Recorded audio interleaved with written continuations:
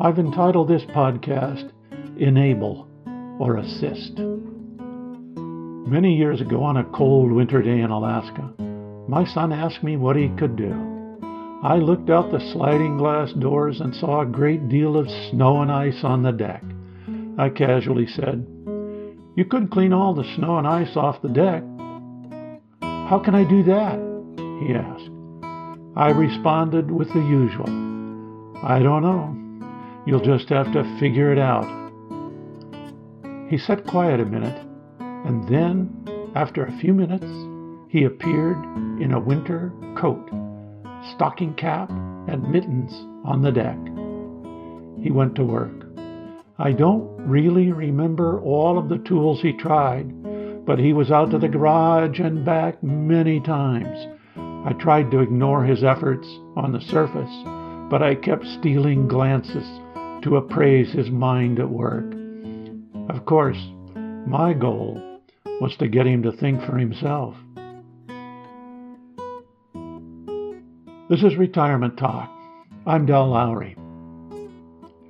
You could mildew. I many times responded to my daughter when she would ask me what she could do. "Dad, what can I do?" she would plead, and my response, "You can do whatever you want to do." Or, "You could mildew." "Dad," would come her responding plea to my sick humor. The goal was always the same. Parents want their kids to learn to think. We want them to think for themselves. We want them to become independent. It isn't something with which we humans are born. We have to learn to take charge. We have to learn to think for ourselves. At the same time, we try to encourage independent thinking, and we try to teach our children to listen to our advice or directions. We do not trust their thinking when it comes to stay out of a busy road or touch a hot stove. We also intrude on their independence by teaching sharing, compassion, empathy, trust, cooperation, and kindness. There's no shortage of things we have to teach our children. We try to assist. By the time we're grandparents, or by the time we retire, our teaching days are behind us. Hopefully we have done our job and our own children are capable of thinking for themselves. They understand the important social concepts we instilled at an earlier age.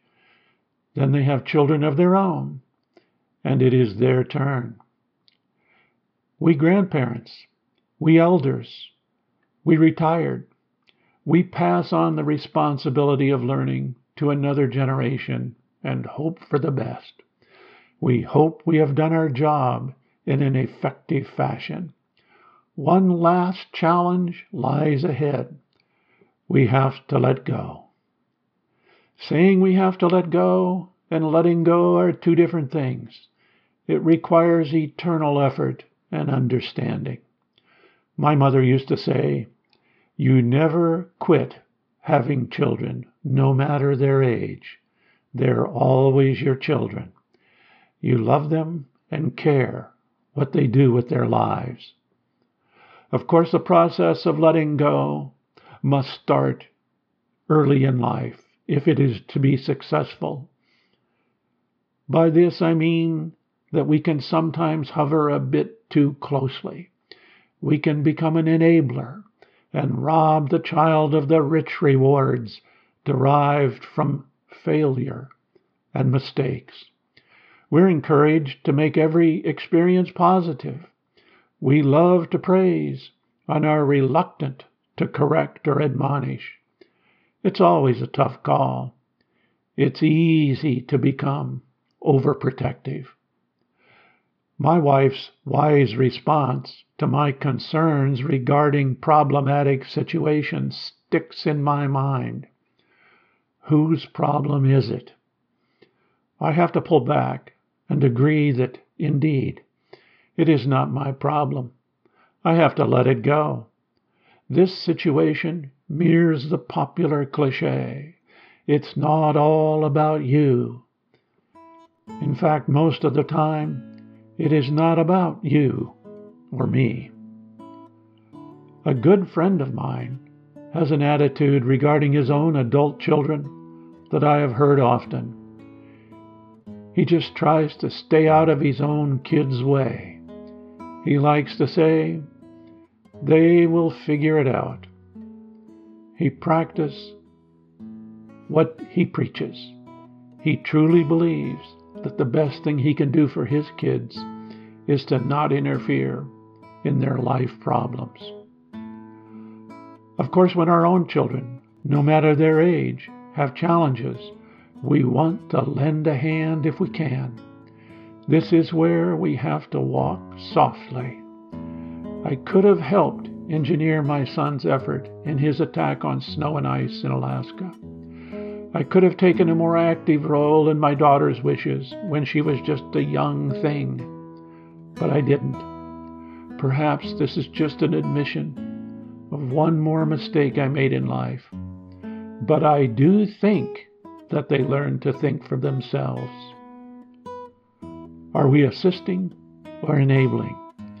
These dilemmas seem to appear and reappear in life. After careful consideration, we can only do the best we know how. We just never want to overlook the careful consideration part. This is Retirement Talk. If you have questions, comments, or stories to share, contact Del at retirementtalk.org.